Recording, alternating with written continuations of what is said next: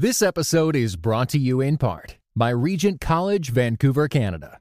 Experience God's call to a life more abundant with our 1 to 2 week summer courses.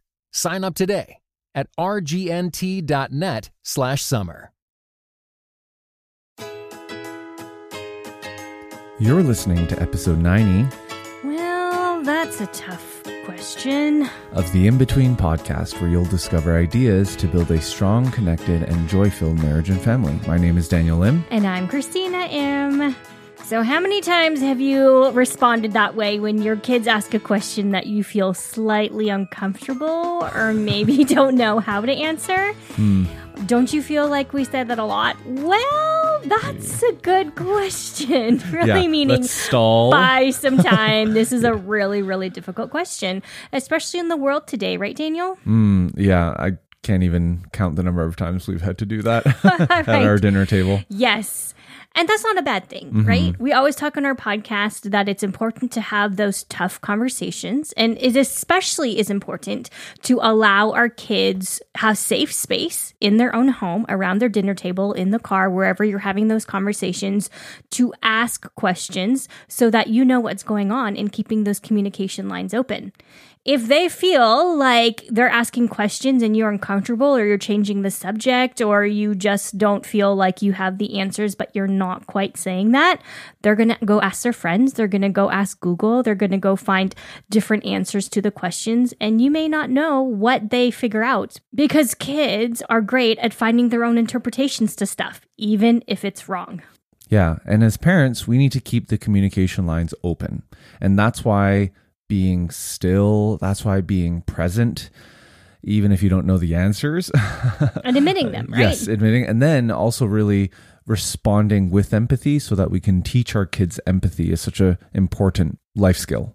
So that's why on episode 90, we want to talk about how we can teach our kids about empathy, compassion, and a tough subject that I guess has been going around for the last couple years, even more so, but especially highlighted in the news about Syria, how to talk to our kids about refugees. Yeah, and what you'll discover on the episode is that talking about the refugee issue is going to help you teach your kids empathy. It's going to help you grow in empathy. I know it's helped us as we walked through this book by Sarah Parker Rubio.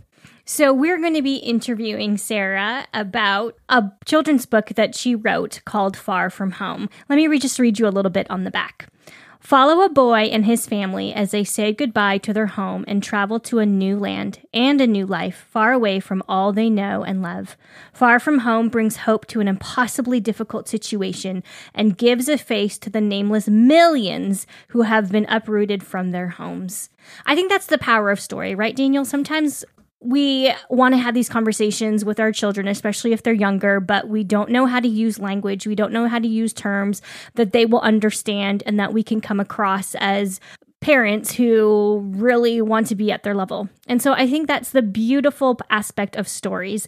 I know even in kindergarten, Macarius's teacher uses a lot of stories to teach principles because they get it. They are able to project themselves into these stories and feel the emotions that these characters are feeling. So Sarah Parker Rubio does an amazing, amazing job of taking her readers, no matter what age, into the story of a refugee family moving from their own home and finding hope in a new land, and also discussing the issues of that, the complications, the heartache of leaving what you know is home behind. Yeah, so all the show notes are going to be at inbetween.org/episode 89. But as you're listening to this, if you haven't listened to episode 87, you're going to want to go back and do that as well. Because in that episode, we talk about how to create a guiding statement for your family all through story. Because story shapes us and narrative shapes us, as you'll discover in this interview. So without further ado, let's get into the interview.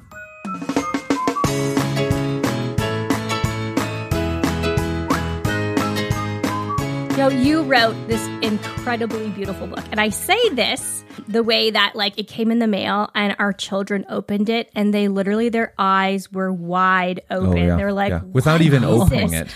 Exactly. Yeah. yeah. Just the front cover was so engaging. And the book that you wrote is called Far From Home. So could you share with us some of your background and your story that inspired you to write this beautiful children's book? Sure. So It's really, I was thinking about this, and it's really kind of a lot of different pieces, I think, that sort of came together, just different pieces of my story. And I'm a third culture kid, which is kind of what we call somebody who grew up in a culture different from their parents. So I was a missionary kid. My parents were missionaries, and we spent time in Costa Rica and in Ecuador, in 2 different cities there. I spent a lot of time kind of packing up our lives and saying goodbye and moving to a different place. And that's, something that's been really formative. And I also got the gift of becoming aware of different cultures and different languages and different kind of ways of doing life. And also kind of aware of sort of the relative, the relative wealth of the global North in comparison to the global South. Right. That was kind of just something that my parents didn't really have to tell me about. It was just something that I was given the opportunity to observe. So that's just kind of always been, as far as I can remember, sort of part of my consciousness. And then so I came back to the States for college. And then after college, I worked very briefly at World Relief, which is a wonderful refugee resettlement agency that works throughout the U.S. And I was only there for 7 months because I was a receptionist, and I'm highly introverted, and I was a terrible receptionist. But so the job wasn't a great fit, but I loved the organization. And I learned so much in just that brief time about just like how the experience of refugees being resettled in the United States.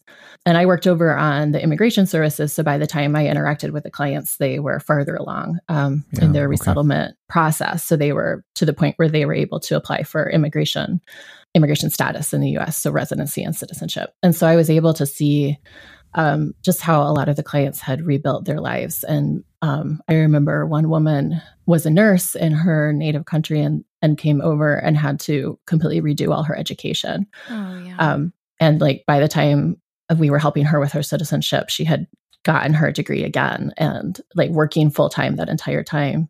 And I was just so just amazed at her resilience and her willingness I was just thinking I would hate, I was just right out of college and I was thinking gosh, I would hate to have to get my degree over again. Right. Yep. So much time. Years later, we start hearing all these, news stories about Syria and about other countries and, just all this stuff that's happening. And I just remember thinking by this time I had my own sons and just thinking about, why do my sons go to bed safely every night, in a safe home, in a safe neighborhood, even in circumstances that are even so different from what my husband grew up in. My husband grew up in Colombia in a fairly low income neighborhood. And just thinking about even how, just the circumstances that led him and me together.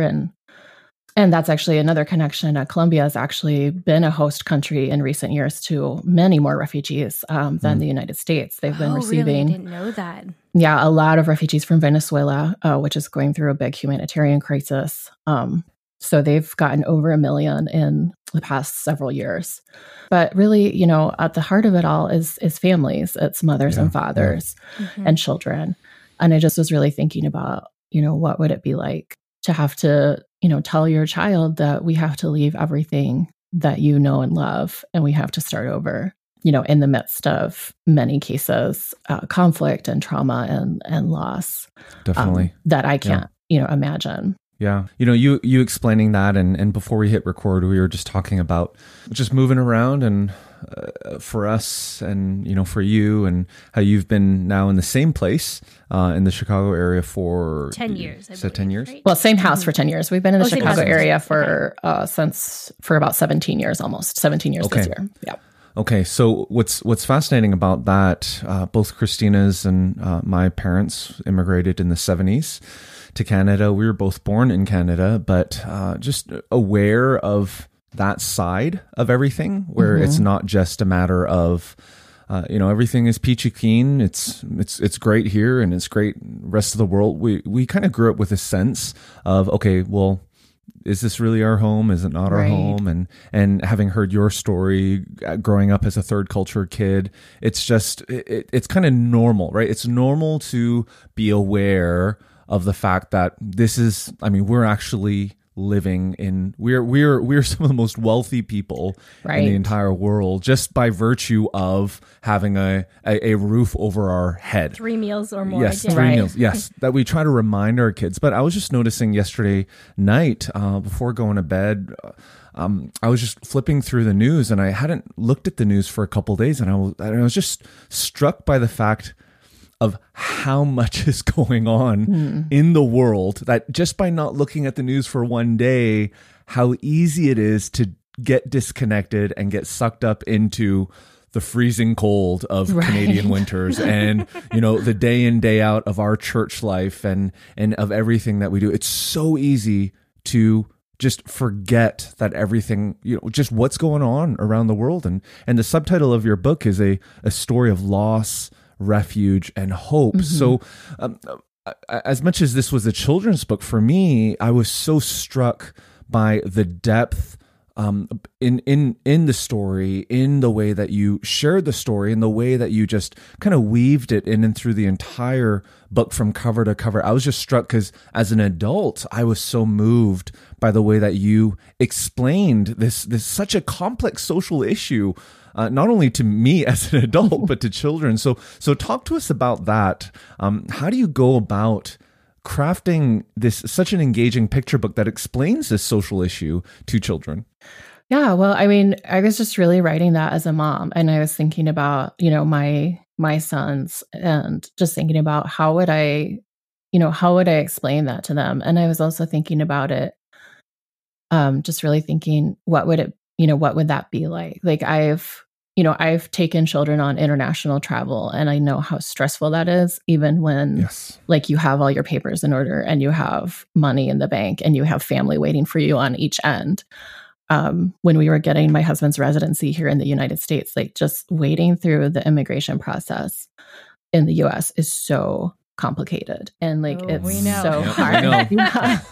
And they try to make it really feel like you don't belong and you do, right? Well, and it's so interesting to see the way, just the different way that you can be treated. Even based on how well you speak English, when we go into the offices, just seeing the way that people treat us as opposed to the way they maybe treat the family in line behind us. And I was just thinking, we were doing the most simple thing probably that you can do. We were renewing his green card last year, and I was just remembering, afresh, this is so hard. I have a college degree and I speak English fluently and I know how to use a computer, and I can't figure out what I'm supposed to be doing here. And it's just true. It's insane. So just kind of, but, and when you don't speak the language, and when you've come out of a traumatic situation, when you maybe have family members that you either have lost or you don't know where they are, and you're trying to deal with this, in the midst of that, more so. Just how much more. But I was just, I was really writing the book thinking about the connections that, even though we can't, maybe many of us cannot imagine that level of trauma, we can think about, well, what would it be like? We can make the connection from an experience that we've had, and use our imagination to get to a place of empathy and compassion. And so I was just really focusing on the connections. I was just focusing on, this is a little kid. These are his parents. They love each other. His parents are trying to shield him as much as they can from what's going on. He's trying to make sense of this, the situation that makes no sense to him, and just really where it started for me was just thinking about the little world of kids, their worlds are tiny and precious, and they've got their toys, they've got their room, they've got, the people that they love and that love them. And so that's really where I started, was that, and even that opening line of the book that's been there from the beginning of just thinking about that room that he left behind. And that was kind of the image that I started with. Yep, that was powerful. I'm just looking at the book now, and even the picture where you're showing about in his room, and then there's the picture of the bunny that he has, and he's holding his own literal bunny. And then even the part where the boy asks, are my grandma and grandpa gonna come? Yeah. Right? Are my friends coming? And then I can picture the heartache as a dad or a mom being like, well, not now, maybe later, right? And so that struggle of, as parents, coming from wanting to, shield our children from hurt, but also as adults not really knowing, like, we actually don't know. Right. We don't know if they're going to be coming and joining us. We hope so, but we're not really sure. So as you were writing this, Sarah, in your own life, as you've been processing, being a third culture kid, marrying someone who's not from America, and so on and so forth, like, how do you feel like story? How do you feel like narrative can help both kids and adults learn empathy and compassion for those who are not, maybe surrounding their everyday lives? Sure. Yeah. Well, I mean, I think that the stories give us the opportunity to strengthen our imagination and help us bridge the gap between our experience and someone's experience that may be very different. It gives us the opportunity to visit a place we may never get to visit in person, or, to really live inside the head of a different person and imagine what it would be like to be them, which is why, what's been going on in Kids Lit for years now, this push for diversity is so important. It's the opportunity. It's so easy for us, I think, to say, well, I can't imagine what that's like. And that's kind of a distancing statement because, maybe no, you can't really know what it's like, but you can imagine if you try enough to get to a place of empathy and a place of, of being able to see this person whom you may feel is very different and find those points of connection and see their humanity. And I think that, empathy and caring is really seeing the humanity of another person. Right. And being open to their experience, being willing to receive their story, and being willing to put yourself in their shoes as much as you can. The wait is over. Find out what happens in the thrilling conclusion of the 12th Dead Sea Squirrels book, Babylon Breakout. Hi, I'm Mike Naraki, co-creator of VeggieTales, voice of Larry the Cucumber, and author of The Dead Sea Squirrels. Get ready for more daring rescues and hilarious jokes as Merle and Pearl and their animal friends embark on a ridiculous mission to bust the kidnapped Gomez family out of Babylon, a Bible-themed amusement park with talking animals. Young readers will love the nutty misadventures of 10-year-old Michael and his friends, and will learn all about biblical life lessons such as forgiveness and friendship. Read all 12 Dead Sea Squirrels books. Available wherever books are sold. That's so helpful because as parents, one of the roles for us, one of the responsibilities that we talk about on our podcast is the importance of raising adults, right? It's not just trying to shelter your kids. And there's a lot of junk and hardship and pain and everything in this world. And I think we're actually doing a disservice to our children if we try to shield them. Now, obviously, there's overexposure, right? And there's appropriate levels of education and revelation and all that we need to do with our kids. But as it relates to just the global issue of refugees, it's so important that our children understand that and understand it at a level, at an age that's appropriate for them. For at our church, for example, we every year we're sponsoring refugees into Canada, and I mean, I even think this is way before we ever came, because I'm even thinking decades and decades ago when the Vietnam War was happening. Oh, wow. And the number of Vietnamese that were sponsored by our children and are now decades later, right, living thriving lives with kids who were born in Canada. And I mean, when you look at it from that perspective and you're like, wow, look at the transformation that can happen. That's not just with this one refugee, this one individual who has lost their home, but through generations and generations and generations, through this one act of mercy and grace and kindness. So I guess the question is, how would you, or what advice would you give our listeners who are like, well, we've never really talked about the refugee issue with our children. What advice would you give them in the way that they can use your book to teach their kids about refugees? Sure. Well, I really wanted the book to be very entry level for kids. I mean, there are a lot of great picture books about the refugee experience, but I really wanted this one to be a starting point, you know, for kids who, like mine, who had never, I mean, when I got the advanced copy of the book was the first time that we had a conversation about it. I mean, at any length. And because I kind of wanted to see, you know, how it would work in my own family. So, so I did. I wanted it to be, you know, really entry level. And I do want to say I mean, I'm a protective mom. So, you know, I get that sometimes we look at a picture book and we're like, oh gosh, that seems like a really difficult topic. Like, I don't want to, you know, I don't want my kids to be scared. I don't want them to be, you know, traumatized. So I definitely wrote, you know, to be a gentle introduction, while still being honest and, you know, honoring, you know, the very real trauma that is experienced by so many people. But yeah, so it's very basic. It's very gentle. It's very just kind of explaining on a very basic level that what a refugee is. It's, you know, what it means to have to leave your home.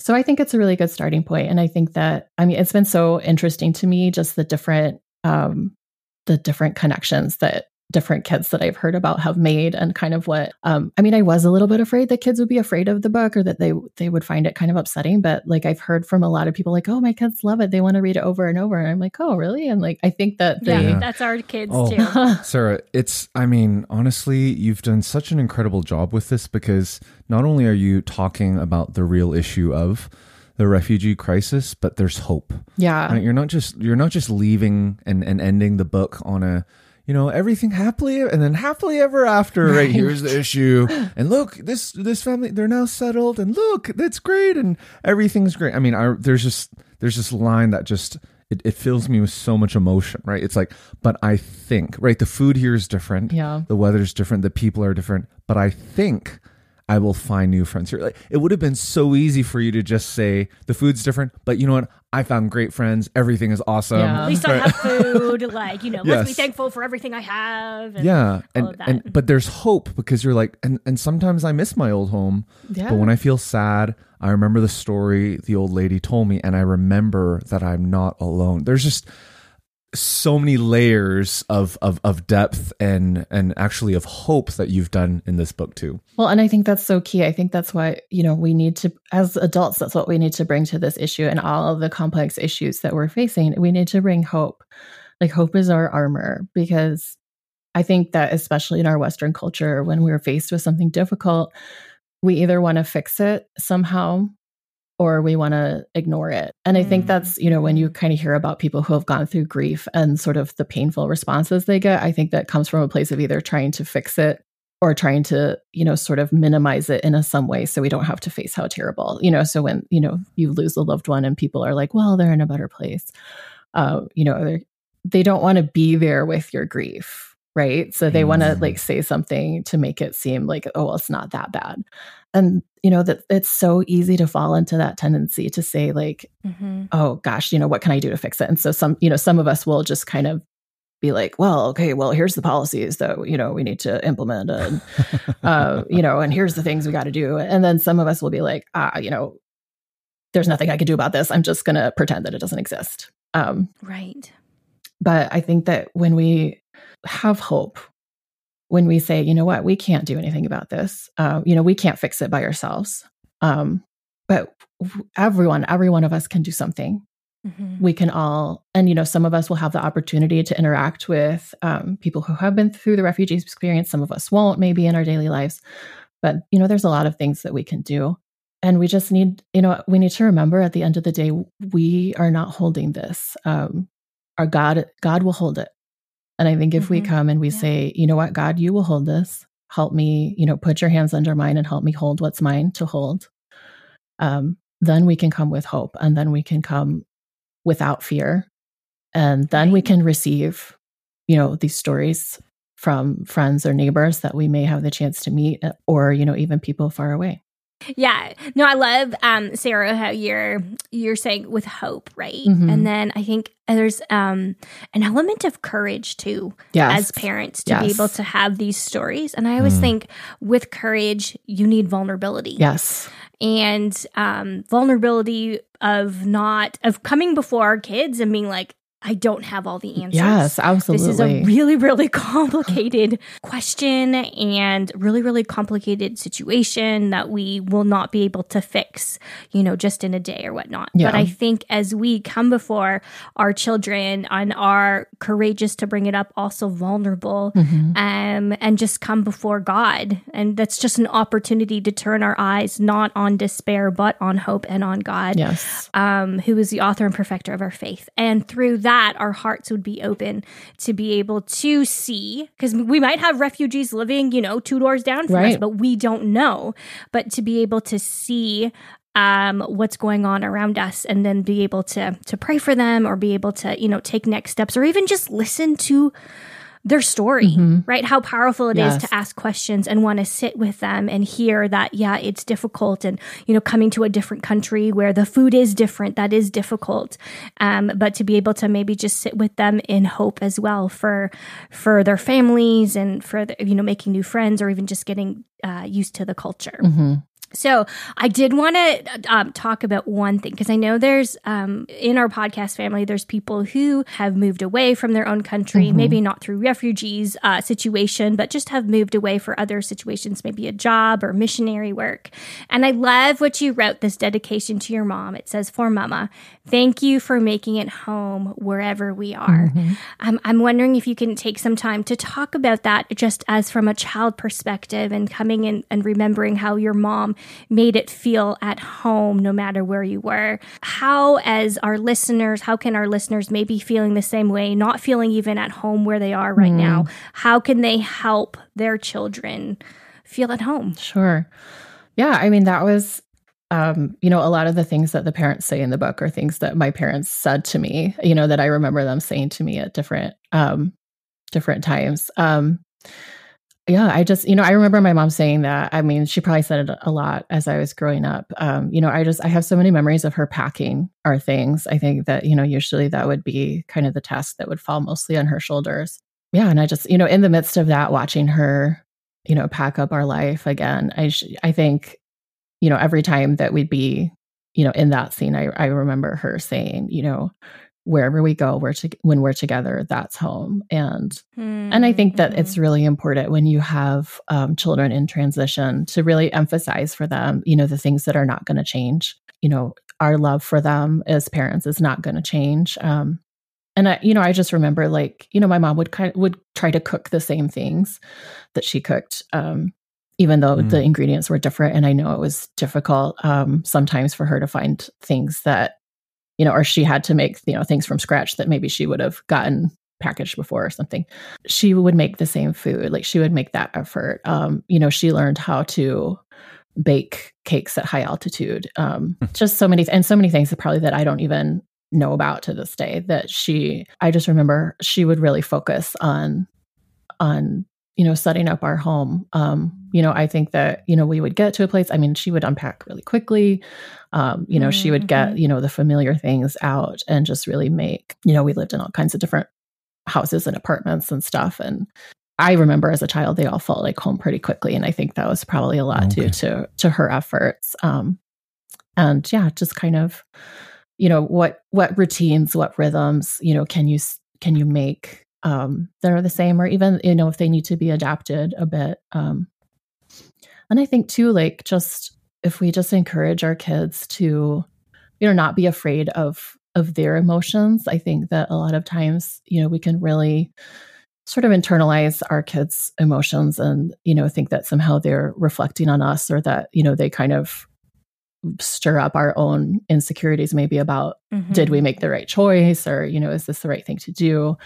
But I think if we can, have the courage to just receive what they're feeling, and again, not try to fix it necessarily, not try to minimize it, but just be there with them and just say, you know what, yes, I know you miss, your grandma, or, your friends or whatever. And that's hard. And I'm sorry, without necessarily trying to say well, everything's going to be fine. And, you'll make new friends and don't worry. And so I think, those are simple things, but I think it goes a long way. Just to help kids through those transitions. That's wonderful. And we were talking about the Enneagram a little bit before. Yes, I love the Enneagram. For you as a 4, this is really I can see even in the way that you're talking and we're talking about emotions and empathy and compassion and how we can help our kids. I mean, that is the gift of the 4 to the rest of us. Because for Christina and I as 3s, I mean, we're just like, oh, you're going to be okay. Let's let's start a new life. Next goodies. Exactly. Yeah. But you as a person, I mean, obviously your book as well, but Sarah, you as a person, with the 4, I mean, this is such a gift. It's such a gift to us as 3s. It's such a gift to parents. It's such a gift to children, because just because Christina and I are one way doesn't mean that our kids are that way too. And I think it's important just in raising children that we're helping them be aware of their emotions and understand that, because it's as much a part of them as is their cognitive side. Well, and really, I mean, one of the great commandments that God gave us is to love our neighbors as ourselves. And, but, to first love our neighbor, we need to love ourselves. And if our children are, adept at identifying their own emotions and adept at, receiving and honoring and kind of living with their own emotions, they will be better at doing that for others as well. So I think, it's really important. It's really important to say, like, it's okay to, like, there is a space for you to feel what you're feeling. Obviously, there are appropriate and inappropriate expressions of emotion, and that's something we start working with our kids pretty much, from day one. It's appropriate for an infant to scream her lungs out, not so much for a 5-year-old. But when I think it's important when we're teaching them, how it's okay and not okay to express themselves, that we don't, inadvertently teach, some emotions are not okay to express at all. Yeah. So last question, Sarah. What is your hope for those who have the book? What is your hope for the readers, the families, the children, the parents, for those who read Far From Home? Sure. So I was really thinking about sort of 2 different children as I was writing. And so I was thinking about, the child, like my own 2 boys who have grown up in security and who, haven't maybe learned what it means to not have that. And then I was also thinking about, the child like my protagonist, my little boy in the book. And I really wanted that child to know that they're not alone. I really wanted that child to see themselves represented, in a book, in beautiful illustrations, to show that, what you've been through is important and it matters, and others have had that same experience, and and God understands what that's like too. And then for the children like mine, I wanted them, my hope is that they will learn what it means to be a refugee, that, they will hopefully learn next time they see someone who they don't really understand or that they feel is different from them, that they will learn to, to think about what maybe that person has been through, and maybe to understand that, they're not as different as they might think at first. I honestly cannot thank Sarah enough for writing this book and really providing families with this resource about how to have these tough conversations around refugees. So perhaps you've come to the end of this episode and are feeling really inspired and moved to talk to your kids about the refugee situation, but still feel like you maybe don't have all the tools in the tool belt to be able to do that. So we want to encourage you to go to inbetween.org/episode 90. That's the show notes for this episode.